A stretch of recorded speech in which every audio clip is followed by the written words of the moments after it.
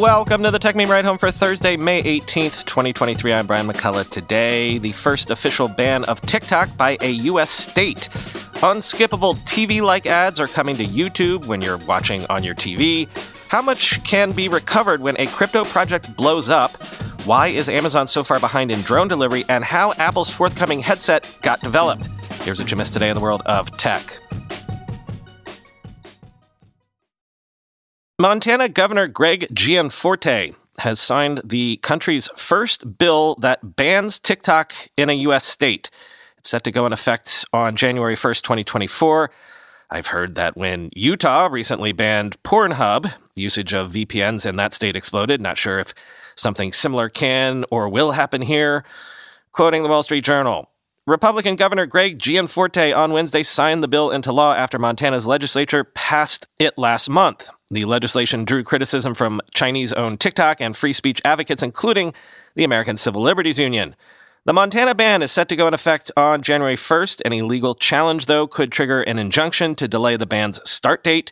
The law would bar TikTok from operating within the Treasure State and would also forbid app stores such as Google's and Apple's from making TikTok available to download within Montana. TikTok and app stores would be liable for fines of $10,000 a day for violating the law. Individual TikTok users wouldn't be punished. Gianforte signed a bill that infringes on the First Amendment rights of the people of Montana by unlawfully banning TikTok, a TikTok spokeswoman said in a statement. She did not say whether the company plans to pursue legal action. It is unclear how the ban would be enforced or what would happen to Montanans who downloaded the app before the ban's January 1st start date. There also remain unanswered questions over whether Montanans could use a workaround, such as a virtual private network, to make their devices look like they are outside the state. When pressed for specifics, the Republican state senator who sponsored the legislation, Shelley Vance, said the onus of complying with the legislation would be on TikTok itself. The ACLU called the statewide ban unconstitutional, end quote.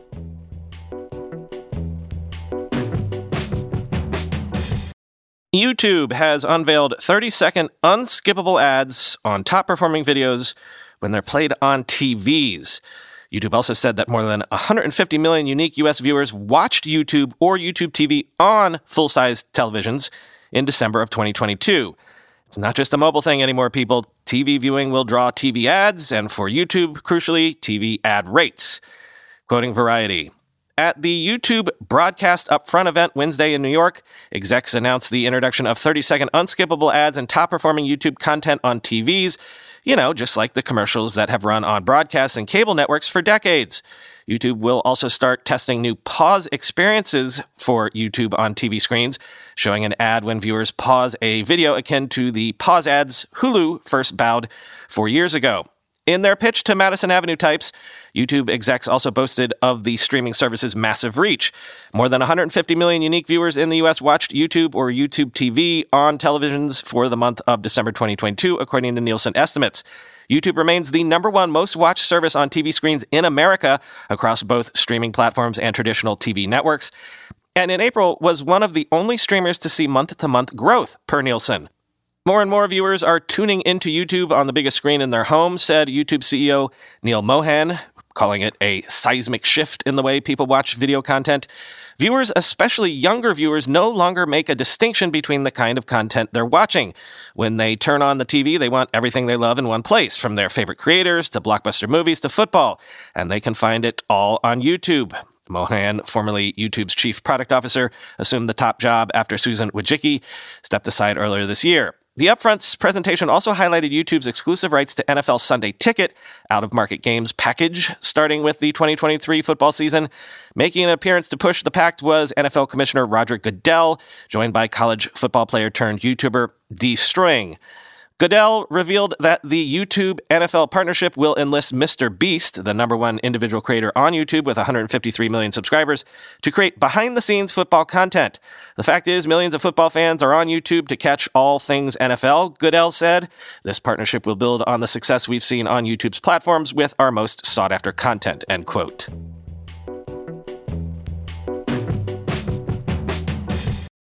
More data on this real quick. Netflix said its ad tier has nearly 5 million global monthly active users with a median age of 34. This comes only 6 months after launching this tier, and it's currently responsible for more than 25% of new signups in countries with the option, quoting The Hollywood Reporter. Netflix has been mum on how many subscribers the ad tier has. Previous reports had pegged it at about 1 million, but the monthly active users metric is a step in that direction. And co-CEO Greg Peters noted that more than a quarter of signups in countries where the ad plan is available choose it, with levels of engagement similar to those of its ad-free tiers. The signals are promising. Engagement on our ads plan is similar to our comparable non-ads plans, Peters said. That's critical because it all starts and ends with consumers. Indeed, Netflix still dominates most streaming ratings charts, and the company says its users watch for longer than competitors as well. It's why, despite all the competition out there, Netflix is the most popular streaming service today. To be the one to watch, you need everyone watching, and that's what sets Netflix apart, Peters said, in what sounded like a subtle dig at the upcoming Max service, which uses the tagline, "The One to Watch." Peters cited the Netflix effect in helping to push older songs to the top of the charts after they appear in Netflix shows, and in helping, quote, niche sports become mainstream, as footage from the Formula One docuseries Drive to Survive played, end quote.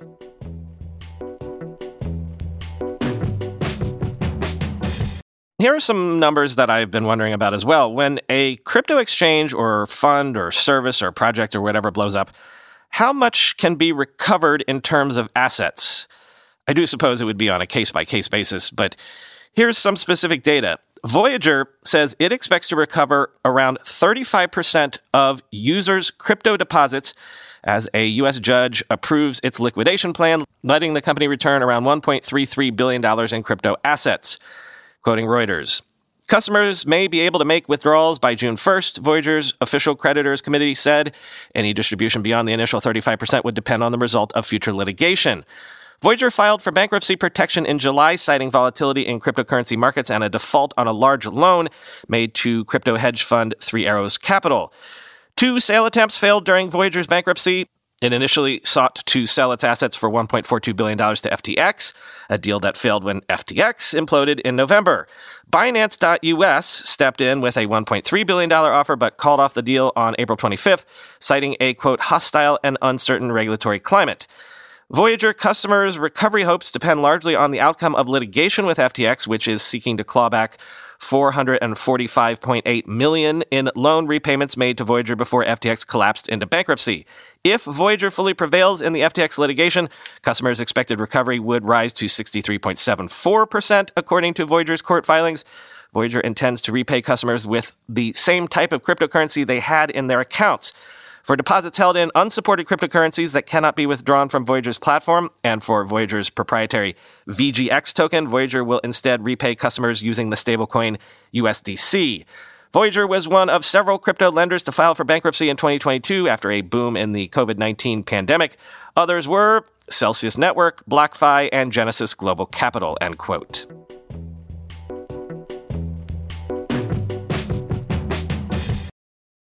And more interesting numbers, though, these are not good.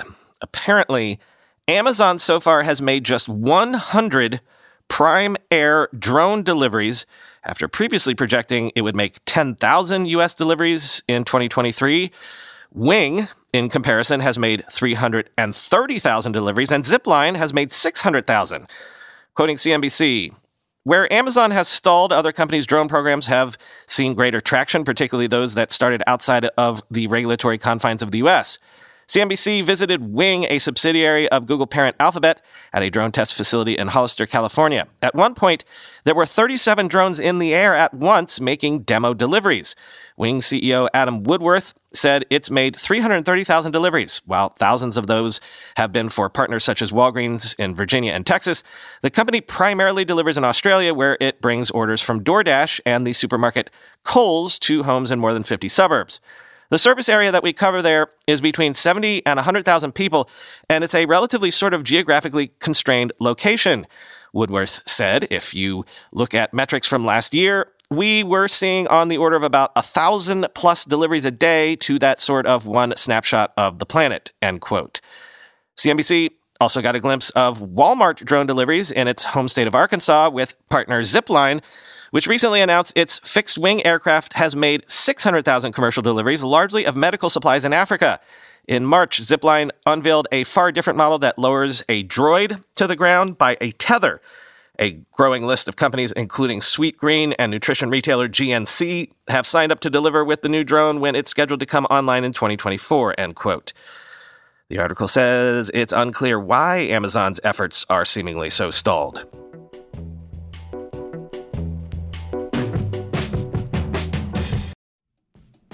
I'm going to a big AI startup demo day here in the city tomorrow, and I will 100% be decked out in Mack Weldon clothing. Why? Well, Mack Weldon makes timeless apparel with modern performance fabrics for guys who want to look and feel sharp without sacrificing comfort. Mack Weldon clothes are designed to fit your style and the demands of modern life. They look like regular clothes, but feel like the latest in modern comfort. They're the go-to choice for guys who want to look great without even trying. Breathable underwear that keeps you cool, dry, and comfy all day. That's their AirKnit underwear. Crazy, comfortable, but elevated sweatpants, the Ace collection. An upgraded classic polo with antimicrobial silver threads, the Silver Peak polo. That's my personal fave. And ultra-soft antimicrobial tees for when you need to stay fresh longer. Their silver crewneck t-shirt. Get timeless looks with modern comfort from Mack Weldon. Go to MackWeldon.com and get 20% off your first order with promo code RIDE. That's MackWeldon.com, promo code RIDE. Whether you're selling a little or a lot, Shopify helps you do your thing, however you ka-ching. As you know, I still run the first company I ever founded 25 years ago entirely on Shopify these days.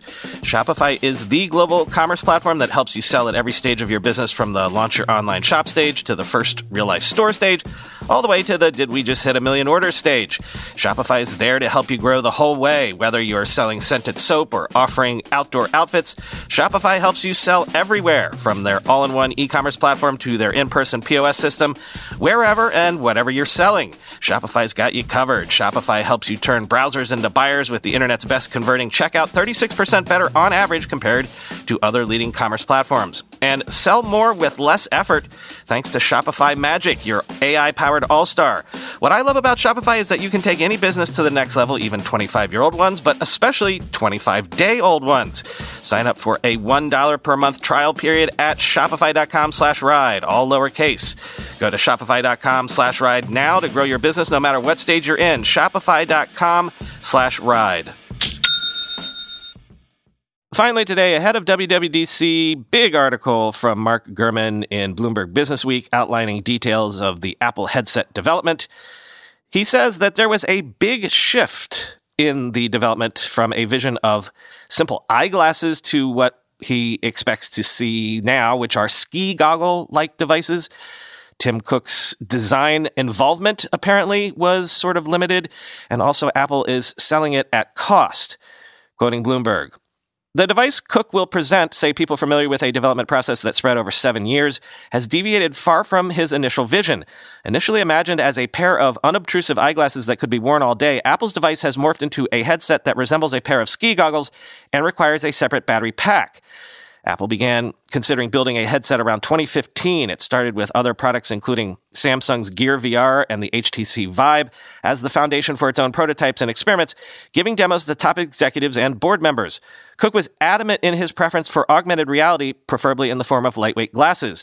Nobody in here, few people in here, think it's acceptable to be tethered to a computer walking in here and sitting down. Few people are going to view that it's acceptable to be enclosed in something because we're all social people at heart," he told a group of students at a 2016 technology conference in Utah. Despite his strong views, Cook wasn't deeply engaged in the specific design of the headset, say people who have worked with him. This was notably different from Steve Jobs, who was famous for imposing his strong design sensibilities onto Apple products, down to the feel of a touchscreen or the shade of blue used in a Mac app icon. Cook, in contrast, made his name overseeing operations and has never been known as a product guy. His more distant approach was consistent with his role in the development of the Apple Watch and AirPods. "The closest Cook gets to product development is a demo," says one of the people. "But even then, he's not the type of guy who says it should do X and not Y. He's the complete opposite of Steve in terms of having strong opinions on the minutia." Still, some people involved in the headset project say Cook's relative non-involvement has been more consequential this time, given the stakes. The budget has exceeded $1 billion annually, with more than 1,000 engineers dedicated to the project, and the extent to which the direction of the project has changed. His approach was sometimes perceived as indecision, leading to delays and concerns about obtaining sufficient resources. Tim didn't throw his weight around the project at all, and this frustrated people, says another person who worked on the project. Other key figures in Apple's top ranks, such as Craig Federighi, Senior Vice President for Software Engineering, have also kept their distance and seemed wary of the headset, according to people familiar with the project. Johnny Srouji, Apple's Senior Vice President for Hardware Technologies, has privately been a skeptic, likening it to a science project. Internally, he's warned that building the high-performance chips needed for the device could distract from new iPhone chips, which would probably drive more revenue. Srouji's group did end up developing some of Apple's most advanced chips to date for the headset, while iPhone speed gains have indeed slowed in recent years. Dan Riccio, who was Apple's hardware leader as the headset project began, hired former Dolby Labs Chief Technology Officer Mike Rockwell in 2015 to work on device displays before Rockwell pivoted to assemble a team which was dubbed the Technology Development Group, or T288, to explore head-worn devices. As Rockwell was getting started, Apple's industrial design team, led by Johnny Ive, the chief design officer at the time, was coming off the Watch's introduction and looking for its next initiative. It, too, was exploring head-worn devices and quickly got involved with Rockwell's team. Rockwell's and Ive's teams quickly disagreed on the project's direction. The headset team initially wanted to build a device that would display virtual reality content in video-realistic form.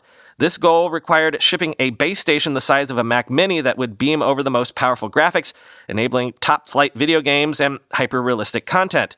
This setup has been a common way to increase the power of VR headsets, but device makers have increasingly sought to avoid it. Ive, who remained involved in development until about a year ago, preferred a standalone, maximally portable device, even if this meant sacrificing some performance.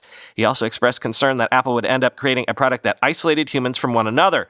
Ive's vision, which hewed much closer to Cook's conception of a glasses-like device, eventually won over Apple's executive team. Ive didn't respond to an interview request. To get as close as possible to Ive and Cook's vision, the team developed a compromise, a VR device codenamed N301 that would function in some ways like an AR device. In contrast to other augmented reality headsets such as HoloLens and Magic Leap, users wouldn't see their surroundings directly. Instead, external video cameras would capture their environment and display it on a screen when users switched the headset from VR mode to AR mode, a feature known as video pass-through. In an attempt to keep headset wearers engaged with the real world, the device will have an outward-facing display showing their eye movements and facial expressions. Apple regards this feature as a key differentiator from enclosed VR headsets. One person familiar with the device says the exterior screens allow people to interact with a headset wearer without feeling as if they're talking to a robot. By the end of 2017, Apple said it believed it could begin selling the device by 2020, but the project was slowed by challenges in both hardware and software development, as well as a lack of agreement about which applications were most likely to resonate with consumers. The onset of the COVID-19 pandemic delayed progress further. In 2021, Riccio, the hardware chief, left his broader position but stayed on solely to finish work on the headset debut. Apple had realized soon into the project that it wasn't feasible to build AR glasses that would be sufficiently powerful to be useful. The company's engineers determined it would have to replicate the performance of an iPhone while using only a tenth of the power in order to keep from getting too hot. Despite this obstacle, Rockwell's team continued to describe its work as laying the foundation for AR glasses, a project internally dubbed N421, to secure resources, even as only about 10% of those resources were going toward that end. A person on the project describes a running joke that engineers were working on the hopeless N421 just to keep Cook happy. By 2019, the company had made little or no headway on developing a viable plan to make AR glasses, yet in an all-hands meeting at the end of that year, Rockwell told hundreds of his colleagues that Apple could introduce glasses 1 year after it began selling the first headset, say people who were at the event.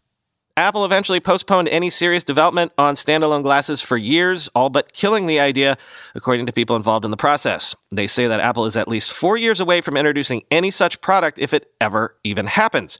In March, Apple gave an in-depth preview of the mixed reality headset to its top 100 executives, and the company plans to begin selling it in the coming months. In many important ways, Apple has followed the path of other companies pursuing mixed reality tech. During the planning stages, it had high hopes for a self-contained, comfortable wearable device that would feel more like a fashion accessory than a computer strapped to your face. The engineers had faith that the technical challenges of shrinking the components while maintaining processing power and battery capacity weren't insurmountable. As the project progressed, though, the solutions to key issues never emerged, and the need to ship a product drove engineers to find the best compromises they could, end quote.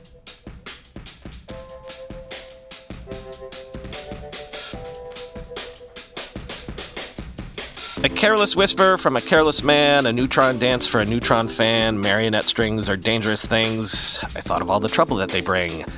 That, folks, is the actual sound, the literal, visceral feeling of what it felt like to be alive in the fall of 1991. That's the way it goes, I guess. Talk to you tomorrow.